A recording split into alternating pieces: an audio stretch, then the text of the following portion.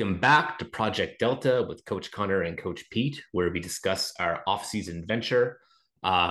Today is a beautiful day here in Prince Edward Island. It's the snow's starting to melt, and the weather's getting a lot warmer. It's nice and sunny. I'm having a little issues with allergies, though. I'm not gonna lie. It's been getting to me a little bit these past few days. I'm trying to stay on top of getting all the stuff off my face. That seems to be the biggest help. Pete, do you have any problems with allergies? Very minor allergies. I take loratadine daily, and then I kind of forget I have allergies. But if I don't take them, I get kind of itchy eyes and sneezing. But it's very mild for me in general. So it's very interesting for me because I never had any issues with allergies until I turned about 31. And then all of a sudden, I just started to wake up in the morning with these like really, really bad headaches. And I didn't really have any idea what it was. I was like, man, am I just like having caffeine withdrawals? Because I was cutting back my caffeine or something. But then I realized that Hmm. wasn't it. And then um, I started to notice when I go outside now, within about half an hour, if there's enough pollen or whatever it is. I really haven't had an allergy test, but it's so new in my life, basically. And it only is really bad in the spring, it seems. But whenever I go outside, within like maybe 20 minutes, my nose is starting to run already. And Mm. if I don't wash my face and hands after being outside for a while, it seems to kind of like sit on my face. And if I go to bed that night and don't like wash off my face well, I wake up with a ripping headache and like every Oh day, every wow. time it happens. Yeah, and it's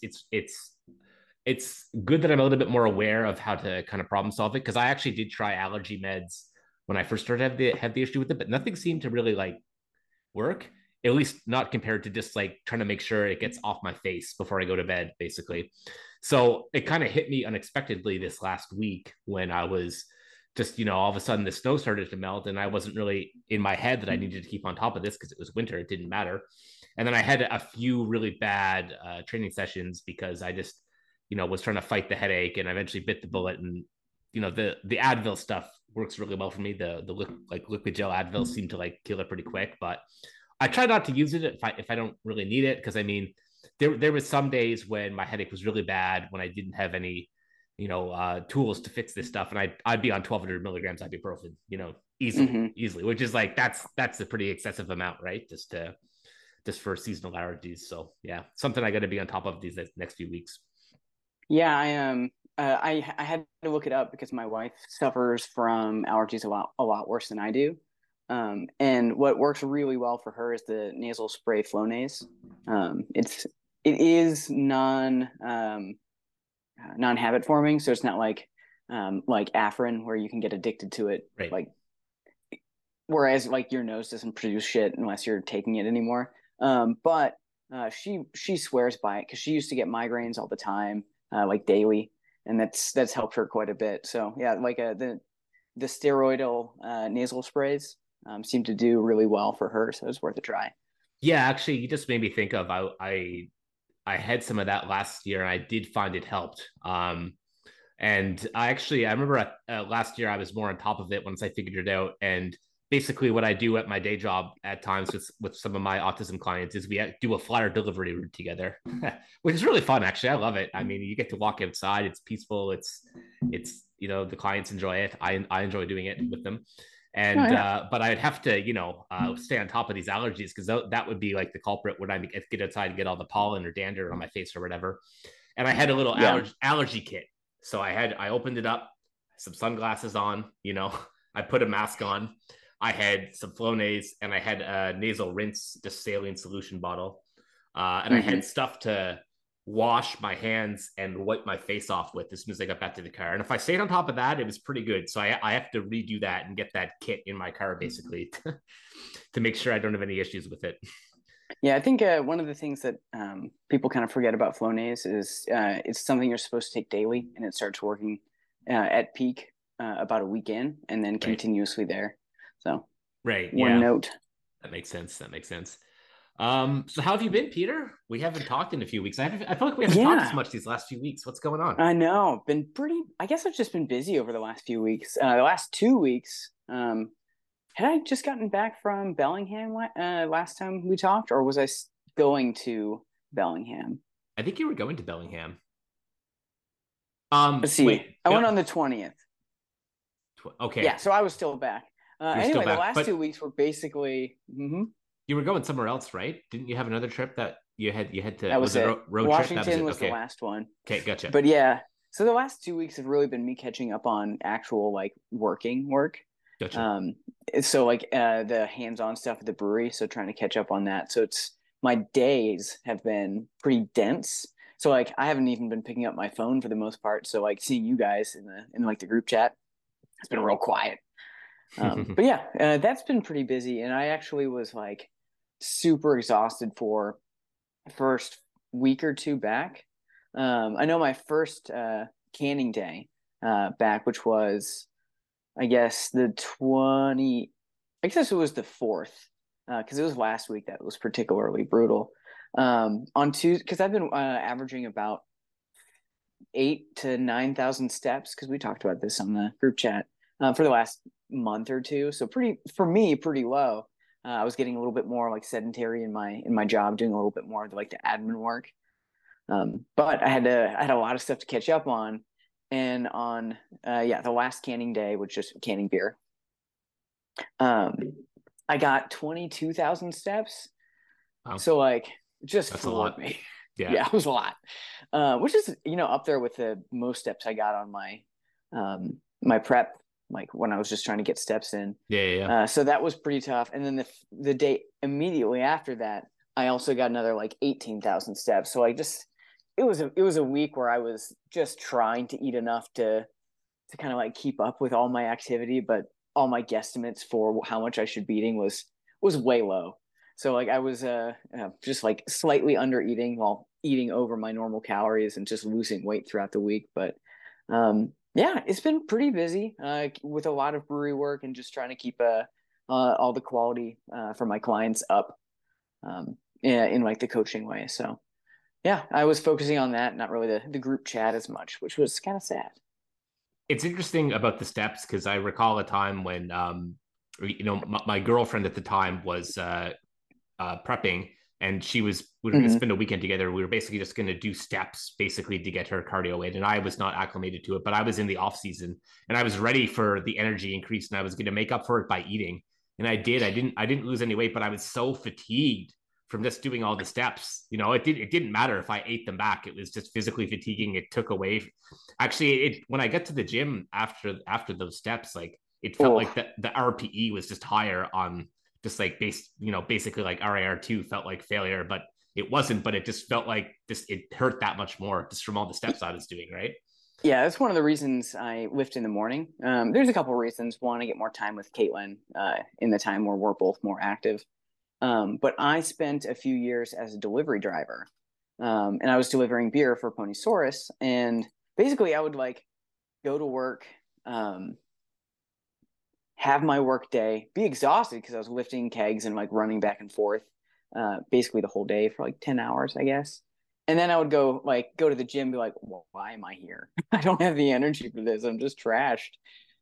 So yeah, like on the high step days, like well, any day I lift in the morning, and I think you do too now anyway. Yep. Like there's no chance I'm gonna have a for me, that no chance that I was gonna have a quality workout at the end of my day. So I always just train in the morning now, just so I can, I guess, dedicate my best energy for my Yeah. gym. But I that doesn't work for everyone. Yeah, so everyone has different needs that make. I talk to a lot of people too who have their kind of default is to train in the evening because they have kids that they have to get to school, and then Mm-hmm. they work a basic 9 to 5, so they're looking at training at like 5:30, and so I get why they have to do that. I mean that makes sense, but I think there's some decent advantages to training in the morning if you're looking at only the morning and only the evening, especially if you like to use any sort of caffeine because the people taking Oh yeah. highly dosed stimulants at like 5:30, 6 p.m. at night, I'm a little skittish about that. I know they can do it and they can be okay, but for me, I think that would wreck my sleep, and it's just not a great idea to have it that close to bed. I don't think. I mean, even if you're going to bed at 11 o'clock, you're still going in with a decent shot of caffeine. So I think anyone who can train early AM, if they have the option, the luxury to do it, it's a good choice. Yeah. One of the things that gets me with like talking to people about their caffeine intake, and just like friends and clients. Like when you get the person who loves caffeine, like myself, and they're like, "Oh yeah, I can take it whenever. I sleep just fine." And I'm like, "You can fall asleep, sure, but the quality of the sleep for the first 4 hours is probably going to be different than if you Mm, had no caffeine. Like just because you're not conscious doesn't mean you're resting in a quality way." And I know yeah. actually we want to talk about sleep more later, so we can dive more into it. But it's just when you said like some people will be fine taking it later, I'm like, but are they? Yes, and I think that's a hard thing for people to get their heads around because they can't really perceive it. But Yeah, it's not from quantifiable. yeah, from a mechanistic standpoint, it makes a lot of sense. I mean, I feel like when I have these discussions with people, I kind of like read them the riot act with that, but then I come to be like, well, do what you want to do. You're an adult, but realize there might be Yeah, some negatives. And yes, I do actually want to touch on sleep real quick as we're just kind of talking about our updates because I just noticed let's do as it I'm now. yeah, let's do it now. As I get more a little bit more body fat on and I'm hovering around 196, so we're talking about like 22 pounds, 23 pounds over stage weight basically. I'm just feeling really good. I'm feeling really, let's put it this way, I'm feeling really parasympathetic, right? So I'm Ooh, feeling nice. lots of resting and reposing these days. And I was just thinking about how this relates to my sleep. And I know everyone's a little bit different how an extreme deficit or contest prep can affect their sleep. But I would say I'm like someone on the spectrum of who it really, really messes up their sleep. And, I'm like everyone else. I'm trying to get every advantage I can within natural means. And I'm trying to do as best I can to manage my sleep during prep. And I'm doing, all these things that the experts recommend, like, no bright lights after a certain amount of time, put away your phone or tablet, at a certain time. Uh, Everything I can think of, caffeine cutoffs. That's a big thing with me too. And, there's good reasons for that for multiple reasons, but that's something that I started to do because I wanted to get better quality sleep, struggling with my sleep on prep. Right. And that's all good, but none of that makes a difference for me when I have that low body fat. It doesn't matter, man. Like now I can go to sleep and I can like maybe wake up for a second at 2 in the morning, roll over and just go back to sleep. In prep, it's like I'm waking up and I'm like wired. Like it's like go hunt that deer, man.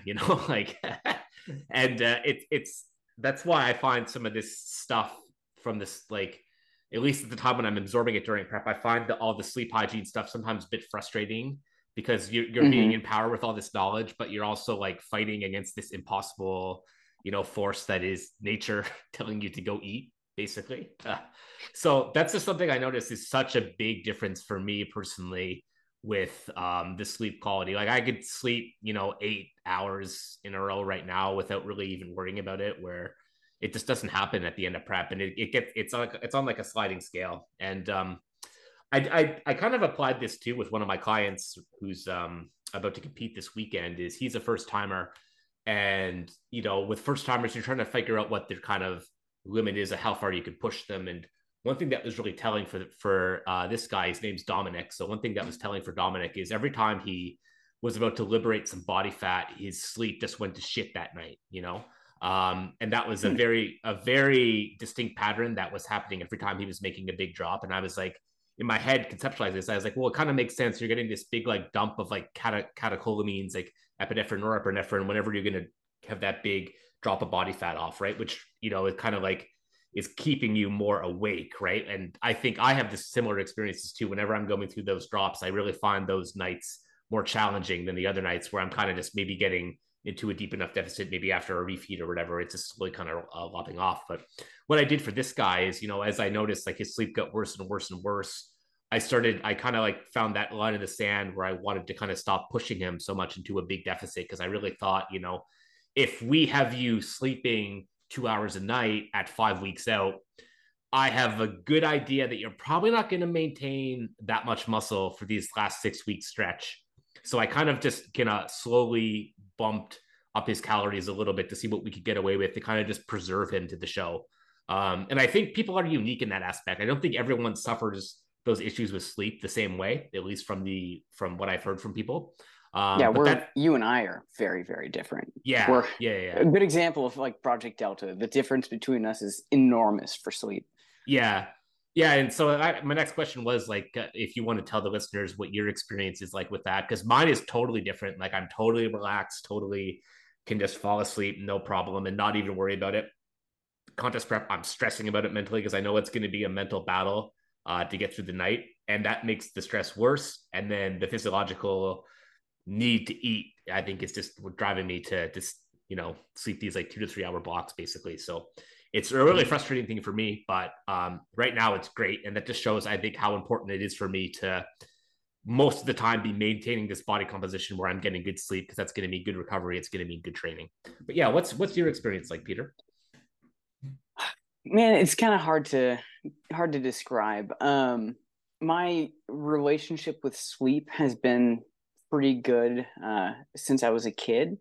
Um, I guess to best describe it, I was watching a movie with my family, and I think it was maybe like Saving Private Ryan or some sort of other military movie where they were just kind of in the trenches. And one of the characters was talking about when he was little, trying to stay up for like being on like the couch sleeping, waiting for like his parent to get home from like bed or sorry from work or something. Like the character would always fall asleep when they're trying to stay up, and if they're trying to fall asleep, they would always like not be able to fall asleep. Um, which is kind of like the what you're describing with like if you really want to go to sleep, it compiles the stress. You can't go to sleep. And I around that, that quote has stuck with me for my entire life. I just tried to look up what movie it was, but for at least 5 years, I thought about that before I would go to bed and just go to bed like I'm not trying to sleep anymore and just fall asleep right away. It's like this weird ritual I had for several years, and ever since then, I fall asleep quite well. My my wife hates it because I fall asleep very very quick. Um, but when it comes to prep, um, basically my sleep was identical to what it is now. I would fall asleep right away, wake up one time to go to the bathroom about 2 hours before my alarm, and I would then just wake up. The difference is the total amount of time was reduced when I was basically at glute shredded time. That's when I would wake up at after basically exactly 5 hours every morning. Yeah, every night, and I would wake up and I would wake up and be like, I can't wait to go out to the shed, which is my home gym. So I would just like wake up and be like, I can't fucking wait to train. So like I wasn't mad at it because I would wake up, I felt like I had at least enough energy.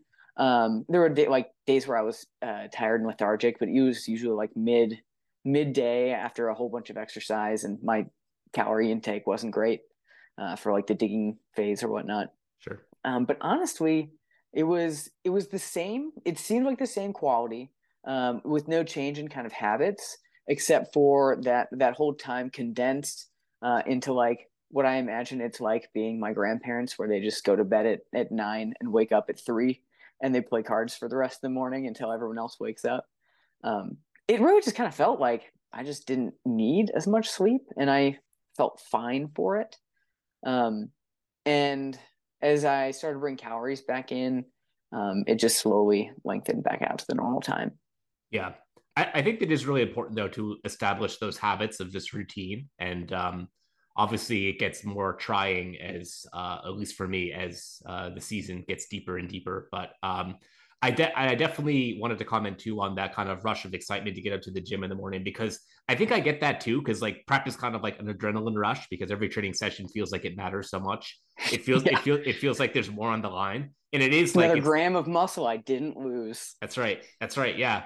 And I definitely feel that too. So I do feel that kind of excitement and energy, but I would associate that with like I said, like I talk about parasympathetic and sympathetic. I think of that more as like the sympathetic drive, the fight or flight type Mm-hmm. feelings that come with like that big deficit. And honestly, man, when I'm in that stage, there's advantages to it too, because I'm on top of everything, man. My dishes are done because Yeah. dishes in the off season, they don't bother me if they're accumulating here. Prep, That man, okay. you got to be on top of it. You're just boom, boom, boom, boom. You're thinking of I everything you need to do We and can't getting move it on. done. We can't move on. During prep, I wash dishes every night at 9:10 to 9:15 so that there were no dishes on the sink when I None. would go to bed It's got to be clean. at 10. Yes. Absolutely. Yeah. I'm not like that. That's not me. I let plates and bowls stack up. I'm dreading doing dishes today because we have company tomorrow. And like after this, I'm like, oh, I hope this podcast is forever so I don't have to do those dishes. But yeah, in prep, I cooked every meal and I did every dish. I didn't even let Caitlin do it. I didn't want her to do it. I wanted it to be a thing that I did. Right. And right now, it's totally different. I want them to stack up and I'll wash them when I have to. It's so wild.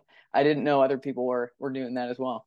Yeah, the way I compartmentalize all this stuff is it's just these little things that don't really bother you when you're in the off season. They start to kind of be more noticeable during prep, and you tend to like, since you're so on top of everything, you need to be so organized and so quick with your time. You end up just taking care of things right away because you're just like, God, I can't leave that there. It'll bother me. It'll get in my way when I'm cooking my meal tomorrow or whatever, right? And Mm-hmm. you end up being almost a little bit more responsible in that sense. I almost wish I was more like that now. Like I don't like letting stuff accumulate, you know. Yep. Well, like it doesn't bother me in the moment, but once it gets overwhelming, then it's overwhelming, right? But in prep, Yep. I'm on top of it, man. It's good to go. That's too funny. I'm so glad you mentioned that. But I did want to double back real quick. Yeah.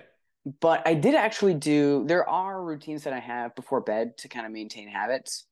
I use my iPhone and it tells me it's like wind down time at 9:13. I don't know why it picks that time, but it does.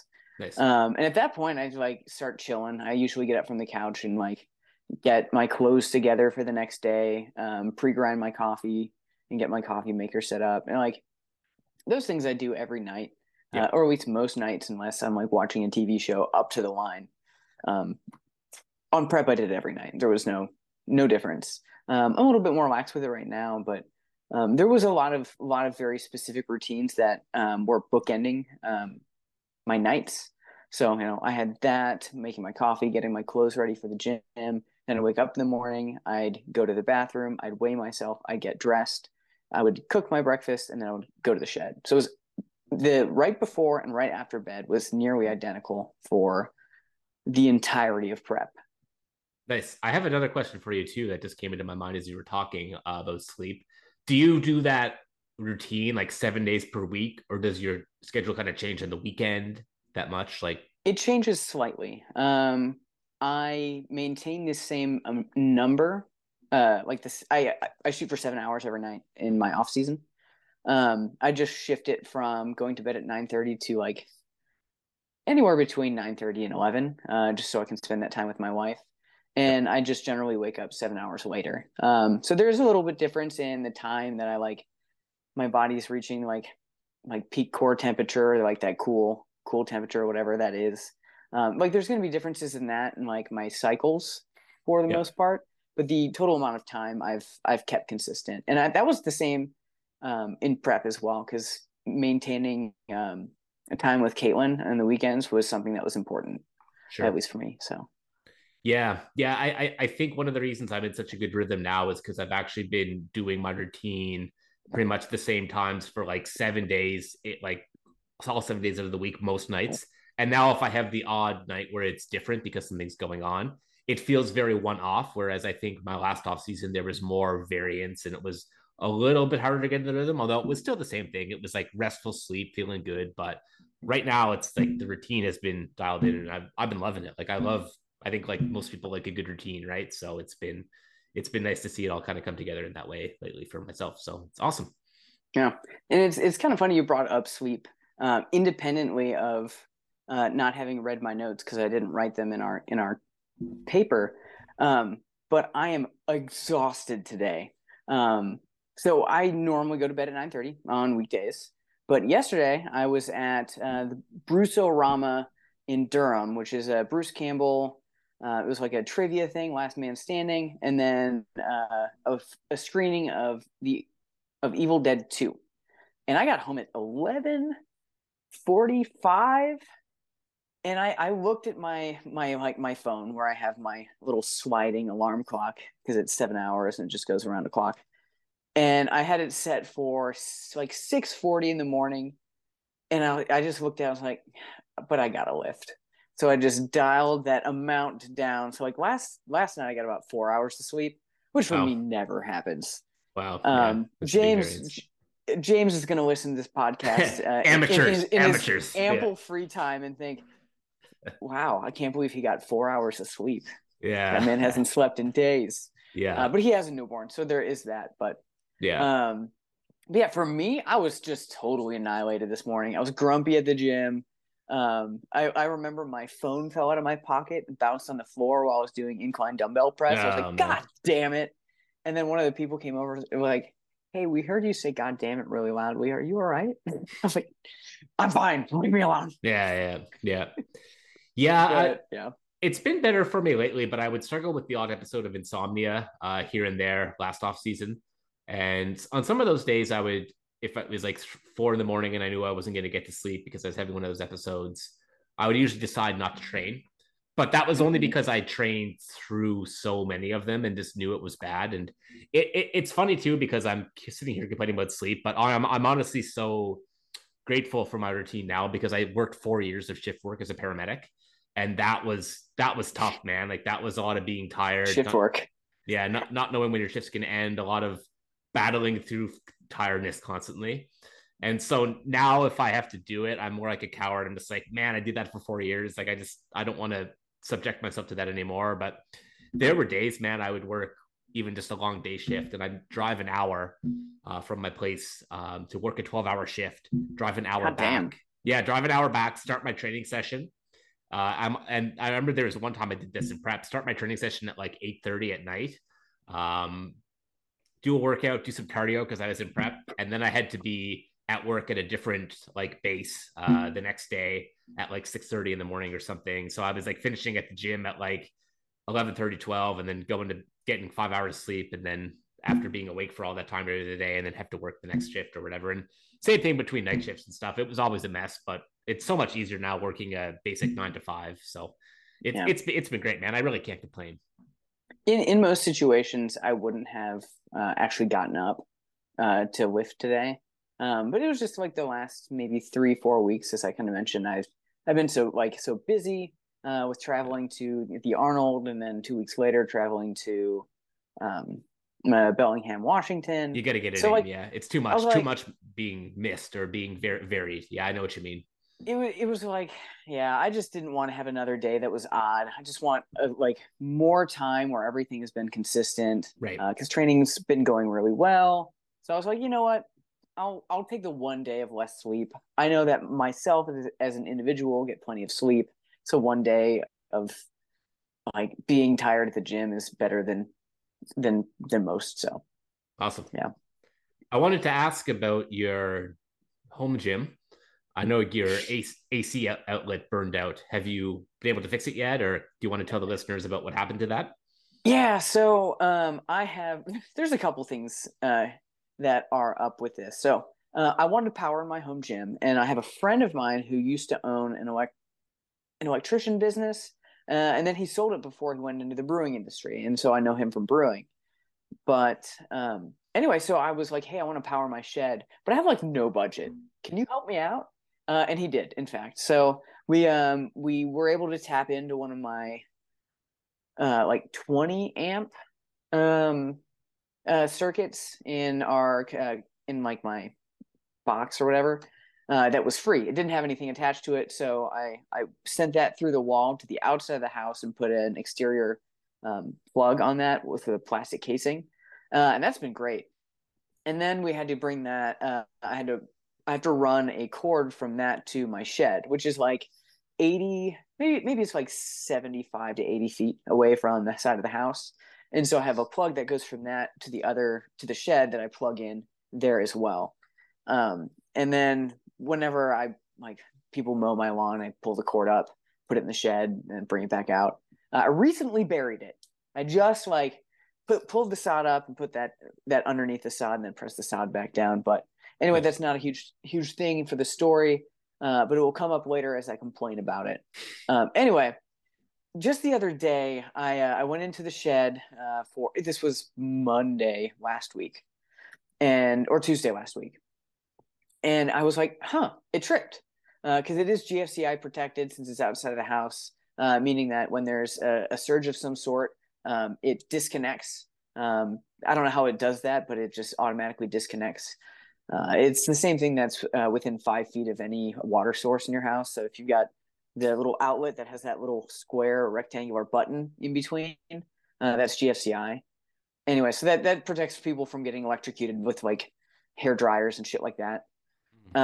But I have one of those on the outside of my house, and it kept tripping, so I kept going back and forth. And like, what is causing this? Like, I was looking at my heaters because heaters have a large draw on heat Sure. on Yeah. electricity, which is why I have 20 amps, so I could heat the shed. Um, or 20 volts. I'm pretty sure it's amps. Anyway, so I had a lot of power draw from that, and it just kept tripping. I was like, well, that's weird. So like I unplugged the heater and then went and came back. I was like, you know what? Now that I think about it, I've smelled some plastic the last few times I was in here. I looked at Oh, all the plugs. And I went over where it was in the house. I'm like, that one looks fine. I was like, wait, there's one more plug.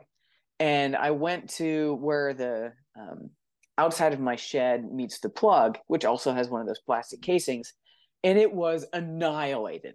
There was like a half-inch wide charred hole that went in about a centimeter. I just use inches and centimeters like a jerk, but um, yeah, it was a huge gape from, I guess it did some sort of arc between the right prong and the screw that holds it to the casing. So it did one quick arc, melted that whole thing, and then it tripped. So like, wow. because it's GFCI, I like my shed didn't burn down, but that plug is destroyed. I have to rewire it. I've got all the parts I need in my Amazon cart, and I need to do that here in the next couple days. But what we're going to do is I had to pull that wire out of the ground that I just buried because it's probably toast. He's like, if it arcs like that, just don't use the wire again. We'll get you a higher amperage wire so it can handle stuff like that. And then we're going to change it into the same sort of outlets that they used to plug in RVs. So Gotcha. it's going to be an RV connection, which like people plug in RVs in like storms and shit. It's how Yeah. people camp. So it'll be perfect. So it'll like that's probably how we should have done it to begin with. I'm excited to do that, but I've been without my home gym for like a week and three. Well, yeah, full like week I guess now because it was Tuesday that I was out. To be honest, which was a real bummer for that morning because I did not get much of a workout. I bet not. Yeah. So you have a close by gym you like to you can just go to any day, eh? I have a gym. It's the Strongman Gym. It's the Pit in Hillsborough, North Carolina. It is 30 minutes away from me. No, that's yeah, it's a Um, bit of but a hike. but Yeah. there's nothing within 20 minutes of me that exists. Gotcha. I could go like 10 minutes north, but then that brings me an hour from work because From I've got a work. Yeah, 40-minute yeah. commute. Yeah. So anyone who's watching the camera, so like I'm north of Durham, like by about 45 minutes. Hillsborough is like if you kind of go tangentially a little bit, it's 30 minutes from me and then 20 minutes from work. So it kind of like it makes sense to do that.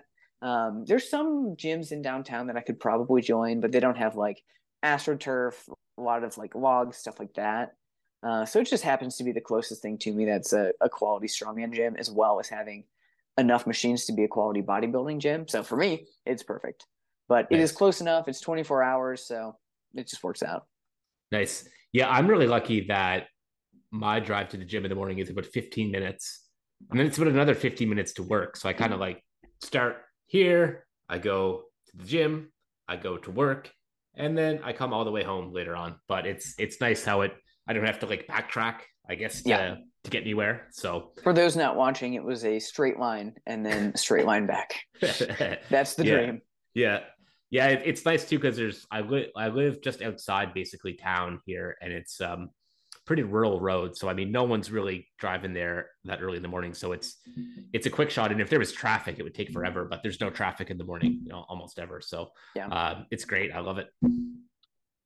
Yeah. I've been enjoying training at the gym. I don't have there's like 12 squat racks in this gym, so I don't have to wait for Wow. a squat rack. There's 4 half racks for anyone who knows what a half rack is. There are 3 full squat racks. Then there are 3 competition benches / squat racks, the ones that have the uprights that can extend up and then they go wide or narrow depending. And it's kind of like for equipped lifting for the people who can't keep their arms narrow. The uprights go in so you can put your hands on the outside of it. And then there's like two squat. There's a monolift as well as a couple of belt squats. So like I don't have to wait on anything except for if someone's using the log, which is a strongman gym. There's some people that use it, but it's not that often at 5 a.m. It was You an know? easy transition to take all the stuff you had into programs at that gym then, eh? Yeah, it was super easy. There's like a few things that I couldn't really do. My unilateral, like that one armed pull down. Hmm. There was some things that could work, but like it just wasn't comfortable in the seat. So I just like grabbed a narrow handle and I just did it with two Yeah. arms. Yeah. But I actually everything else that was translated quite well. I saw that video, I think, from the gym where you showed a few of your back motions. Yeah, They look pretty good. And I was like, he's got a nice varied amount of stuff in there. And it's like, yeah, it's like that.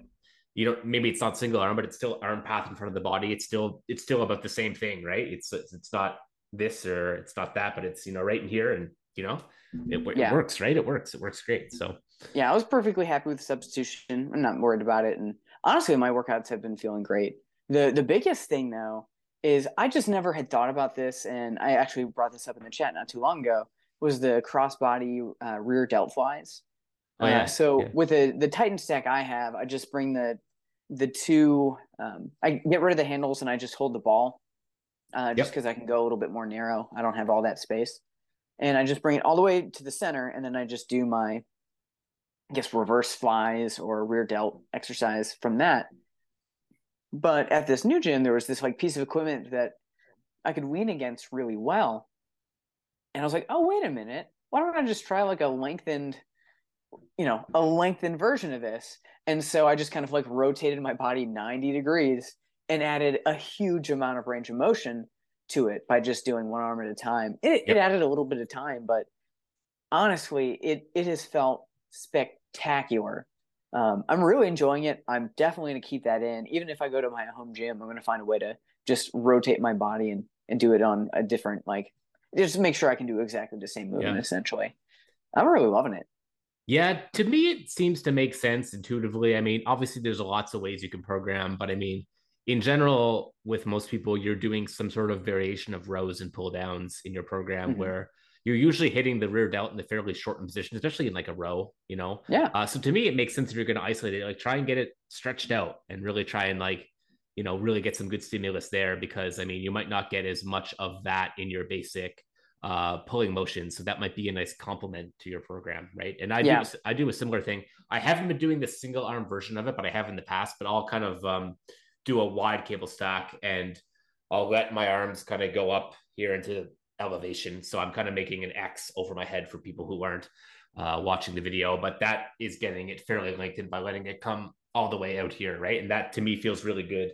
And then the resistance kind of drops off a little bit, the shortened the way it's set up with the cables, and that's been a great option for me. I Uh, do. I have done that movement in the past. And I think it's great. yeah, It's a weird thing for me. I can't stand the way the cables interact.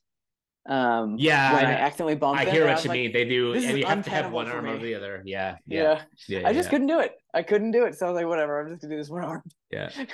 I would rather do mine one arm. I just, for whatever reason, I maybe decided on that day there's enough unilateral stuff, and I was like, line in the Yeah. sand. You do have a long unilateral day, so Yeah, yeah, that's yeah, fair. yeah, yeah.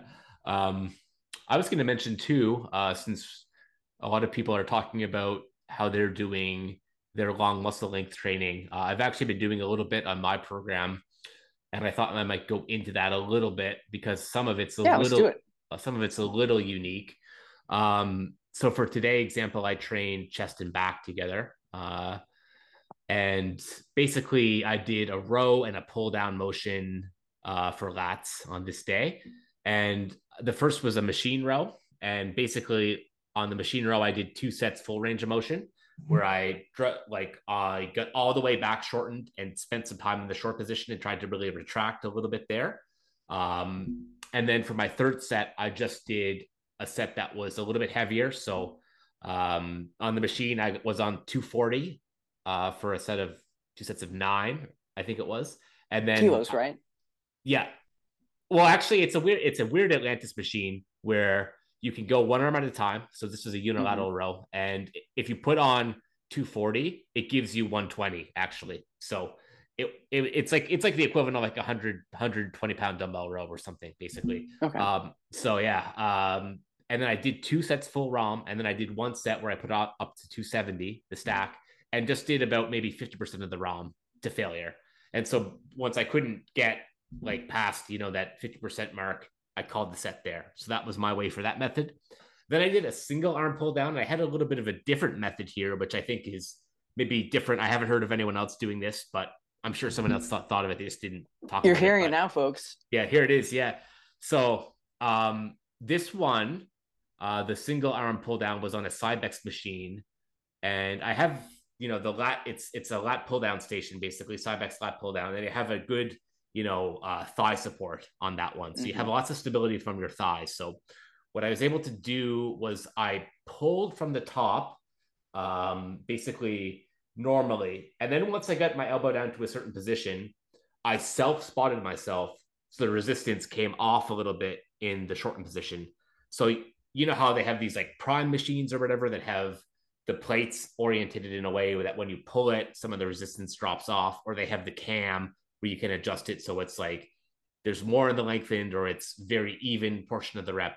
So the way I did Mm-hmm. it this way was I'm now definitely for all these reps, every single one I did a few sets of 12, was definitely being limited by the length of position, and there was a drop off in the shortened. So I did.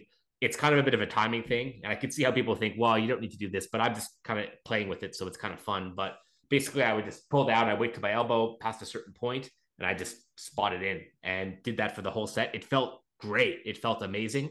And then as I hit those sets to failure, I kind of had an RAR target for that. And once I realized that I was just spotting myself too much on the short end, I kind of let off a little bit and just tried to get a really big isometric in that last negative. So where I tried to hold it as much as I could at the top position for as long as I could. It was only about 3 or 4 seconds before I felt like I had to give up or the pain was too much. And that was really good. Like that felt really stimulative actually. And that's a way I haven't heard of anyone trying it yet. So it was fun. Well, interestingly enough, that's very similar to the one-handed pull-up progression model. Okay. Yeah. Tell me about So that. like you basically you start at the top, you go down and like at the lengthened at like this position. Okay, so my arm is fully extended above my head for those who are just listening. And then you self spot until you get to like I Right. don't know, maybe half range of motion.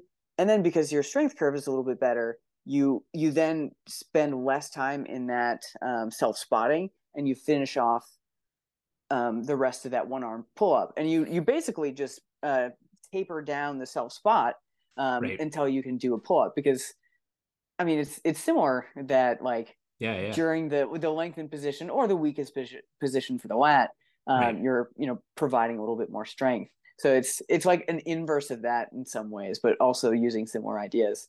I love Yeah, it. yeah.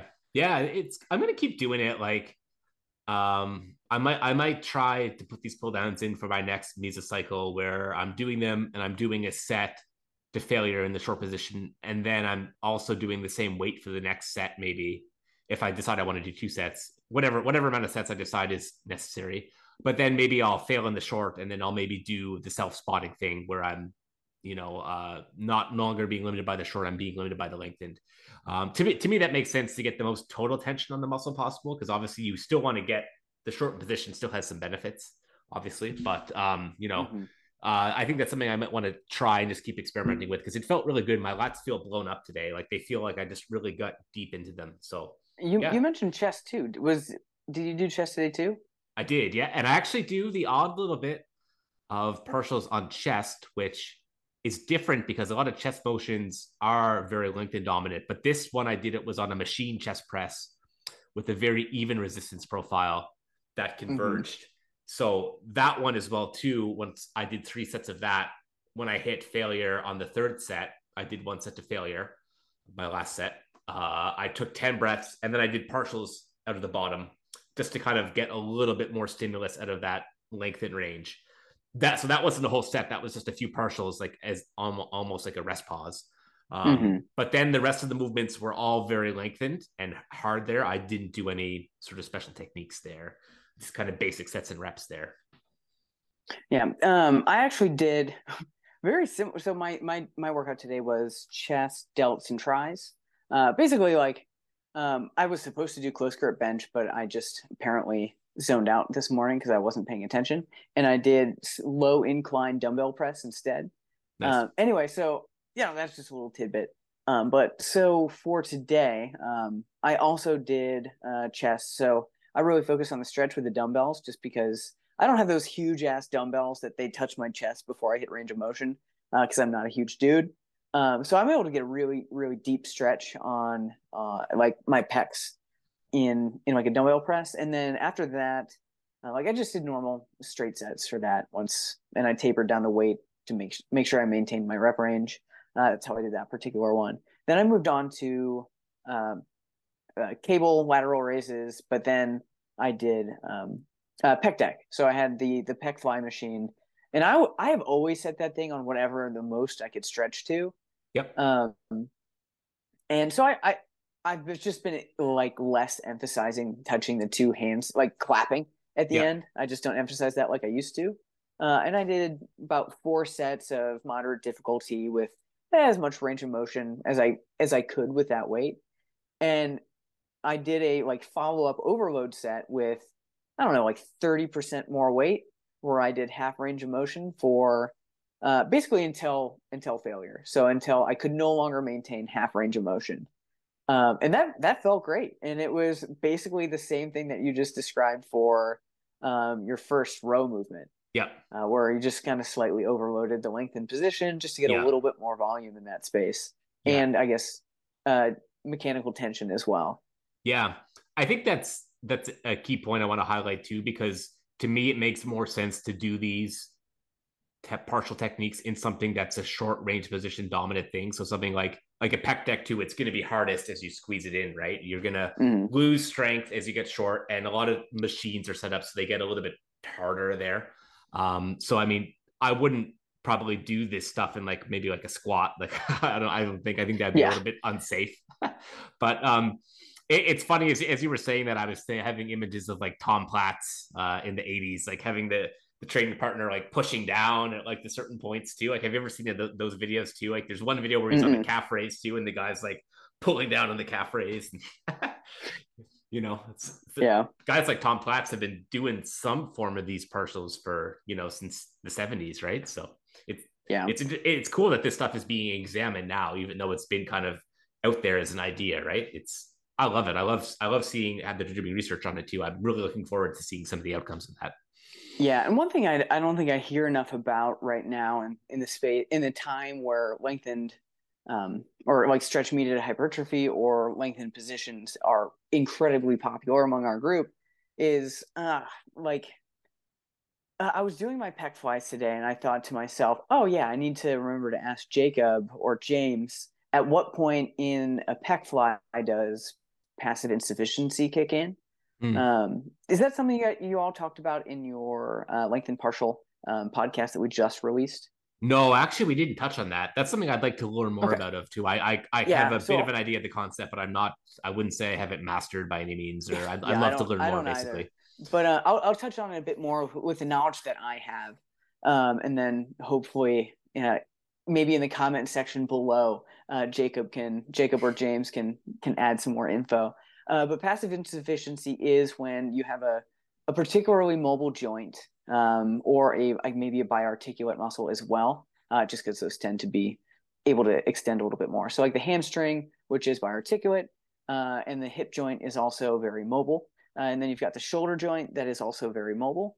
Mm. And then in comparison to something like the elbow, which has a very defined range of motion. So the Sure. bicep, Yeah. while also being, I'm speaking in terms of the tricep for the elbow extension. So like you can't really go into passive insufficiency as far as I know without dislocating your elbow on the tricep. So Mm. the end range of motion for the tricep it isn't going to fall into that passive insufficiency. But when you have a pec fly and you've got you maybe as an individual are extremely flexible, you can bring that arm incredibly far back. And at some point, the muscle is stretched to a point where it down regulates its ability to, I don't know if these are the correct terms specifically, but the amount of contractile force is significantly diminished at that particular point, as some sort of protective mechanism against muscle damage in a profound way. And I believe it's on any joint that is extremely mobile, and then some that are biarticulate. I think the hamstrings, like I said, and then the bicep, I think can also get in there if you're like really, really stretching your arm. So like, as far as I'm aware, the lengthened position is great, but you can't go way past it. And that's something I think about when I'm doing my pec flies, because like I said, I go Yeah. as much as I can really stretch. I've And seen I people like, get some crazy range of motions on it. Yeah, I've seen a few videos of people doing that. So it's worth bringing up, I think, for sure. yeah. So like, I mean, definitely you want to go into lengthened positions as much as you can. But there is a point in which the stretch is going to become a limitation, in that you're no longer able to produce the same amount of tension that you would if you had gotten just slightly before that point of range of motion. But yeah, I hope that we can kind of dive into that a little bit more in either the comments below.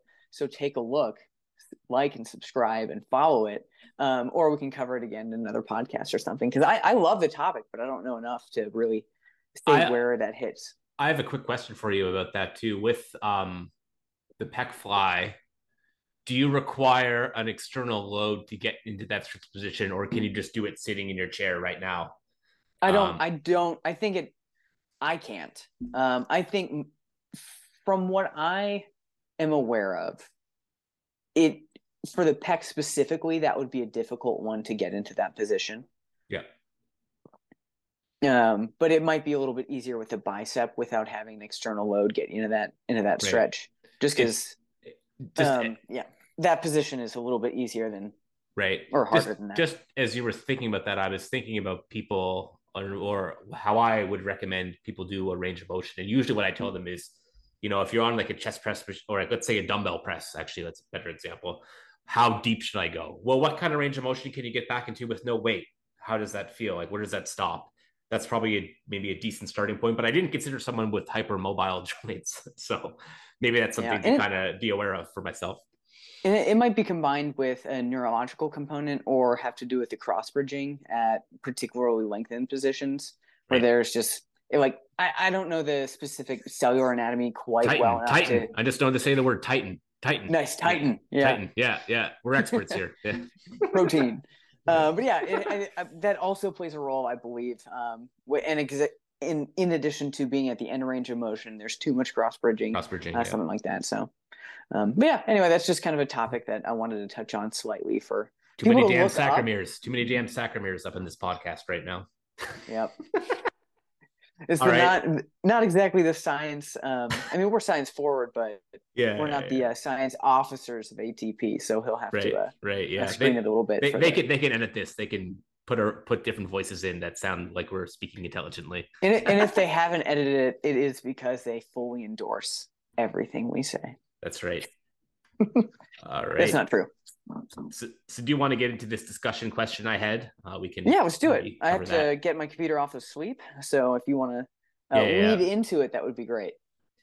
Yeah, so I kind of came up with this because I think it's relevant for a lot of people in terms of how they want to manage an off season for a competitive natural bodybuilder, or I guess just any bodybuilder really. But basically, the idea being that we need to kind of maximize our time in a surplus, but how far are we willing to get into that surplus given the time frame of like a 2 year competition cycle or a yearly competition cycle or a 3 year competition cycle, or like how are we gonna manage that?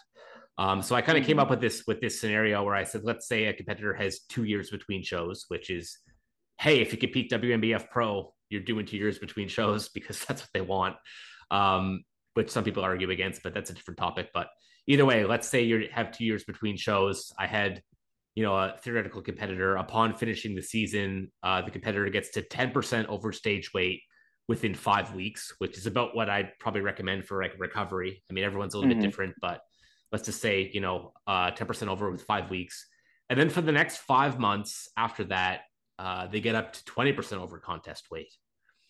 So at that point, they're about 6 months deep into their off season. They probably recovered pretty well. There's probably checked all those boxes.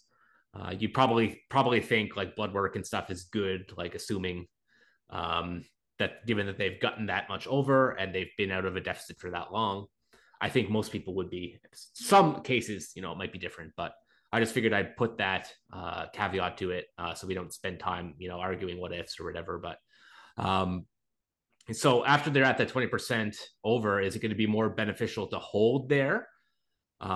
Is it going to be beneficial to get a little bit heavier? Or are they going to need to do a mini cut once they get to that 20% over? Because keep in mind, they have 2 years between shows, which gives them about another, year and a half after that 6 months. So, Peter, what's your take on this? Cool. I guess I'll just start with the first thing I would consider is what their interactions with weight loss are to begin with. So if we find that someone is I don't actually remember the term thrifty and spendthrift very well. I get them mixed up in my head. So the people who are able to lose weight particularly easily compared to those who are find it more of a struggle. Yeah. In most scenarios, I would probably have them continue to gain, or maybe maintain, but usually just continue to gain at a rate that seems reasonable, if maybe a little conservative once they get a little bit higher, which would be somewhere between like, I don't know, a pound a month or maybe a little bit less. So pretty slow.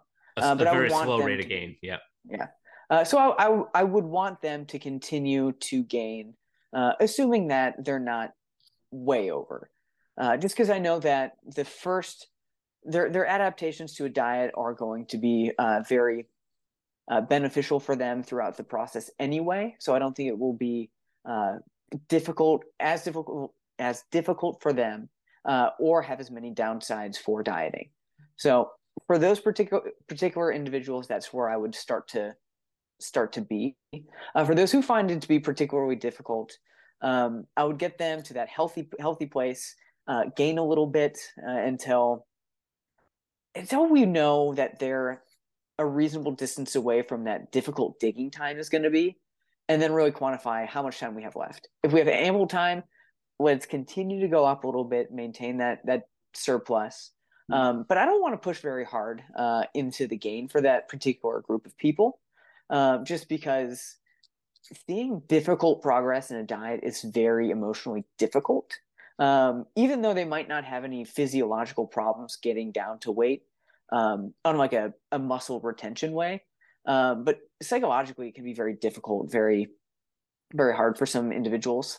So at that point, maintaining and maybe shooting for a little bit of recomp for some time, or doing a mini cut, I find to be really valuable for mindset and being able to really make progress afterwards. That's where I would lie with those people. And for the most part, I really do like people to be continuously in a surplus, assuming that they're training well, eating in a healthy way where that surplus isn't detrimental to health. Because as far as I can tell, I mean, the Stronger by Science guys really showed that the P ratio doesn't seem to be a thing. So as long as you're being healthy, training particularly well, it seems like gaining muscle at really any body fat percentage is going to be fine. So as long as you know that the distance that you have to go from that is reasonable for that particular client, then yeah, just keep gaining. Otherwise, when in doubt, yeah, maintain it at a place that you would be very comfortable coaching someone to be back into shape. Yeah. That's my, I think, full take.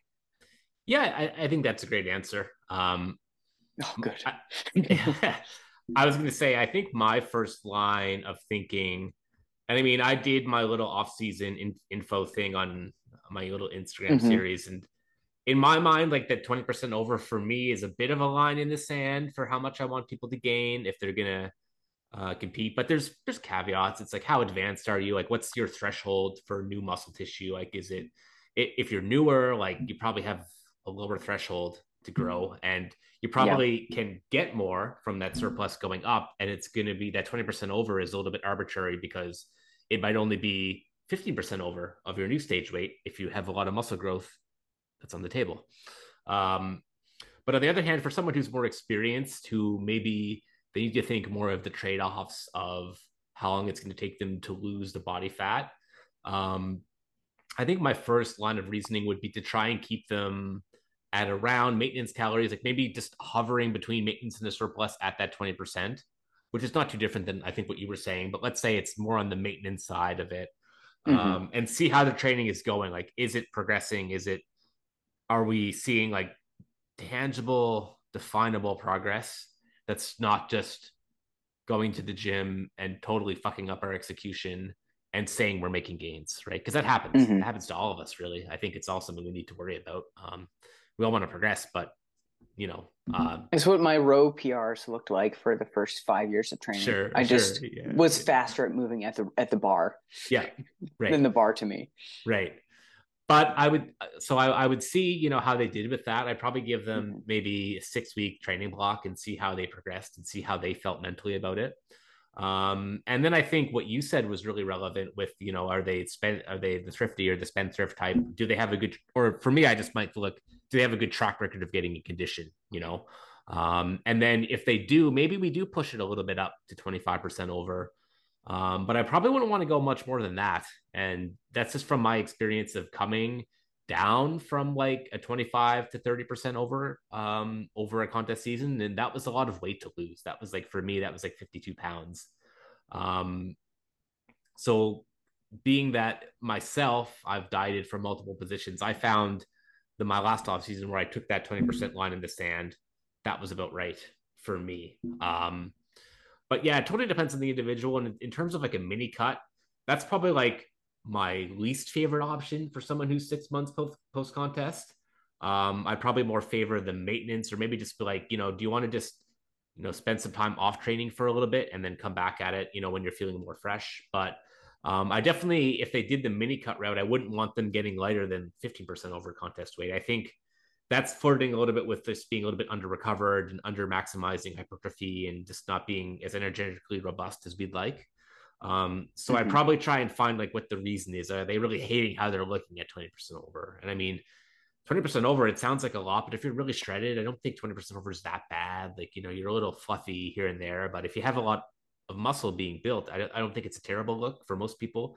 I guess everyone's different with where they come Yeah. after this, but I would just be a little bit concerned for that type of person that were like kind of Mm-hmm. setting up this bad kind of psychological setup between cutting and bulking. And I would probably try and steer them towards, staying closer to 15 to 20% over, not never getting lighter than 15%, really.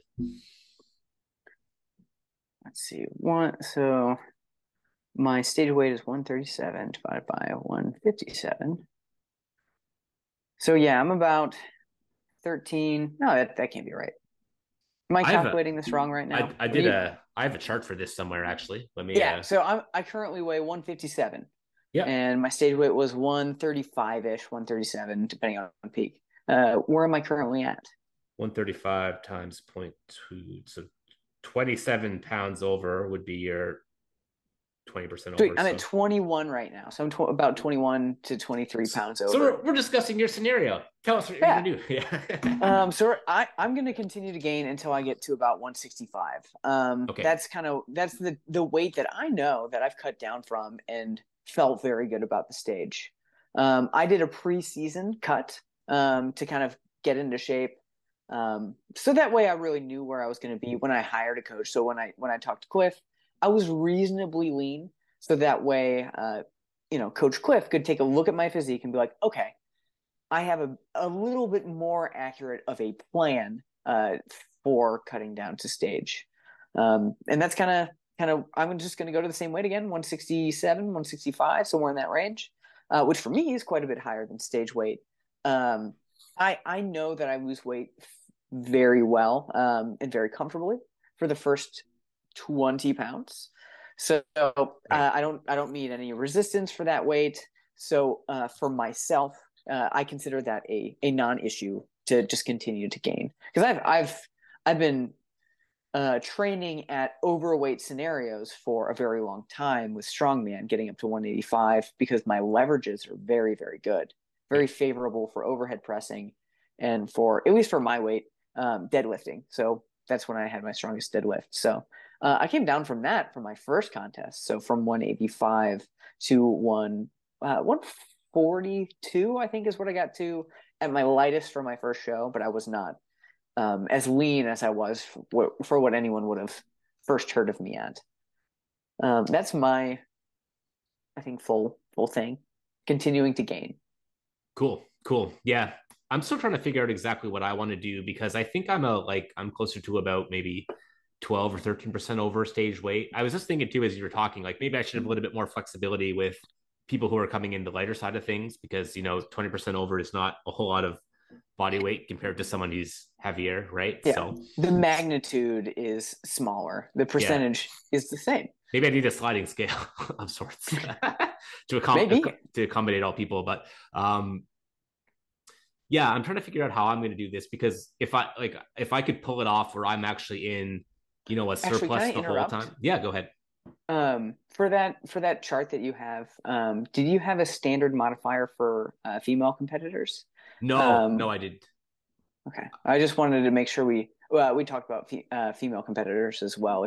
If we had the um, like readiness to do so at this point. Um, Explain that more. Like, what do you mean? What are you Like asking? like for that percentage above stage weight, would it be the same percentage? Would you add something or subtract something, or is that scale fine across sexes? I think females can have a little bit more leeway of being a little bit heavier, just from the people who I've encountered and coached and seen. I think they can probably go up to that 25% over and probably be fine for sure. Hmm. But then I get a little bit um, averse to getting too much over that just because I've seen a lot of females they struggle with the final stages of fat loss. Not everyone, not everyone, but I've seen quite a few resistant people, and it's so hard for them too because they have to just a lot of times on average they need the lower calories, which is just it's going to be a drag. Like I think they have it tougher for sure because they're fighting Hmm. they're fighting their physiology harder than men basically who are more muscular and lean by definition, and obviously you're being judged against other females and you're competing against females, but still you're still trying to push your body to that uncomfortable spot it doesn't want to be. So I think with them, you really got to look at. You probably want to be more careful about looking at hormones, and you want to get some blood work done and get that interpreted by someone who's very much in the know about that stuff because there's probably some category of female somewhere that gets 20% over and is still not recovered. It probably exists somewhere, right? There's probably some Hmm. guys too here and there that just need that extra time of being 20% over, right? So I think it's hard to know. I think they're good general ranges, but there's definitely some caveats to them there, and that could easily be one of them for sure. Okay, and I'm not trying to put you on the spot with these questions, No, it's good. but That's the good. follow up to that would be, and is that going to be the same for competitors in different classes? So fit body, wellness, bikini. Oh, I'm so sorry. I'm exposing my lack of knowledge of all the Figure. subclasses. Yeah. Figure and I guess true bodybuilding for some of the federations there is bodybuilding as well. I don't think OCP has bodybuilding, but Yeah. WNBF does. Yeah. Would that vary? I think it's a pretty good general like range, like we're saying, like judge the individual. But I'm assuming if someone did a contest prep and they chose that class as a female, they've chose it because this isn't true all the time, but a lot of times the prevailing thought is that they pick the category based on their genetics. So I'm assuming that if someone is doing fit body or figure or bikini, it's because they kind of see their body fitting there at least right now, right? Mhm. So I'm assuming when they contest prepped, even though the muscularity for bikini might not have been as hard to reach, I'm probably going to still assume that was kind of a hard spot for them to get to stage weight, even in bikini. And that could be wrong. That could be incorrect, but I would assume most people's contest prep they've probably pushed pretty hard and need some recovery and need kind of like a some sort of limit on how much weight they're going to gain. But that could change if you want to go from Mhm. bikini to fit body or whatever, right? That could be a lot of hypercaloric dieting because you need to put on that much more tissue, right? But then, Yeah. if you're in a 2-year off season, you're a little strapped, right? You're a little strapped. for how Yeah. much time you can put into it. So, No, I'm glad you brought that up because the reason I asked that is I wanted to transition a little bit into like the percentage away from your stage weight uh, matters in that your total lean body mass dictates what your like body fat percentage looks like each time you wear it. So like sure. different classes might have different total muscularity. So just kind of how you look on stage at that body fat Oh, for will be sure. a little bit different. So like yeah, I just want to touch on that and kind of bring that up as well Right, because right. like there's a lot of people who um, they go back to basically an identical stage weight. They just look better every time they go back. They're at basically the same stage Yep. weight, but every time they look a little bit better, and they're like the total composition's improved, but the magnitude of like not magnitude, but their stage weight is the same. Right. And I think that's a really, really important thing to bring up because this is something that I want to say sometimes irritates me, that I've heard when people kind of dismiss bulking for this certain reason that you just brought up. I think the thing you've probably heard at some point is, oh man, I put on 45 pounds in the off season, but I didn't gain a pound of muscle. I came in at the exact same weight. And it's like, hold on, okay, but how did you look? Oh, I looked better. I looked better than last time for sure. But I thought I was going to gain at least 10 pounds of muscle. Okay, well, your expectations are a little bit off, buddy. But the bulking still worked to improve your physique. You still brought a better physique, even though it didn't accumulate into an increase in stage weight. So I think people get this twisted where they have the wrong expectations of what bulking is going to do for them in terms of their raw numbers in terms of stage weight. It's all about getting into that energy surplus and being able to train your best and recover your best and make your best adaptations. Does that Yeah, account to more pounds on stage? Maybe, maybe not, right? But the point is, you spent that chunk of time in a great position to gain muscle, and then you benefited by dying it down and looking better the last time, regardless of the weight on stage. And I think yeah, stage weight is a great thing to have for natural competitors because it's such a good reference point, right? Because it's not changing hugely year to year. So it's what's make natural bodybuilding more simple than enhanced because you don't have to guess how much heavier you're going to be. You don't have to play this guessing game, right? So I think it's a really good reference to have and to base hmm some of your things off of, or at least a good starting point. What do you think?